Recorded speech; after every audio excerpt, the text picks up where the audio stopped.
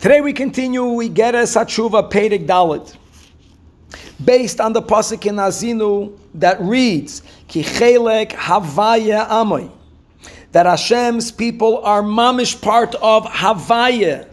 And we focused yesterday at the difference of Shem Elikim and Shem Havaya, that there's something uniquely holy about the godly name of Yud-Kei Vav-Kei.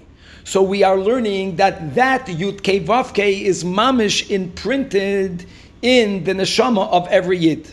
So to understand what that means, first we have to explain what Shem Havaya is, and then God willing, that will be today's shir, and tomorrow we're going to bring it down inside the neshama of a Yid. Now we mentioned already many times when we learned Tanya, that godliness in Atzilus onwards is expressed through the 10 Sfiras. Here the Alter Rebbe is going to explain that all of the 10 Sfiras are included within Shem Havaya. In every other part of creation, a part of creation is an expression of some of the 10 Sfiras. It can even be an expression of only one of the 10 Sfiras. Shem Havaya is an expression of all of the 10. And as the Alter Rebbe explains, the first letter of this holy name, the letter of Yud, is referring to, its merames, to the godly sfira of Chachma, which makes perfectly sense, because just like Yud is the smallest letter, it's a dot. The power of Chachma is that flash of lightning, is that one nikuda that has everything in it. And furthermore, another detail, that when you write a Yud in the Sefer Torah, there is what we call the koitz that's on top of the Yud. The koitz literally means a thorn.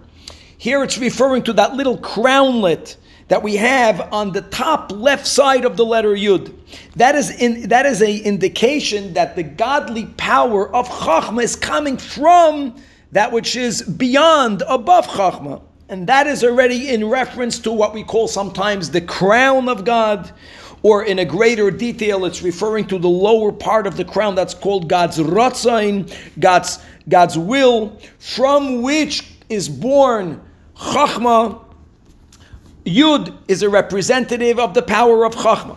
The next letter, Hey, which is the Hey Ilah, the higher Hey, is how the godly power of Chachma begins to develop in all three directions, to the width, to the length, and to the depth, which is really what the letter Hey is. The letter Hey is made out of a line that goes horizontally, then there is a line that comes vertically, then you have the left leg, which is really, really representative of a power of depth, which is really what Bina does to Chachma, that it develops to the length and to the width and to the depth, that which was already contained in an akuda, in the power of Chachma, and many other details. So Yud is Chachma, the higher Hey is Bina. The letter Vav refers to the 6 emotions. That means there are really 7 emotions, but we are excluding the power and the emotion and the sfira of Malchus. So you have the 6 emotions that draw down all that which is contained in Chachma and Bina, and it begins to manifest in a emotional level. And then the final Hey, the Hey Tata, is where godliness begins to express, so to say, like in speech. It begins to give forth, to express outwards the above 9 spheres. So Yud, K, Vav, K, like we said, they have within them all of the 10 spheres. And now we will be able, God willing, tomorrow to show that God put inside every Yid the Yud-Kei Vav-Kei, to be continued.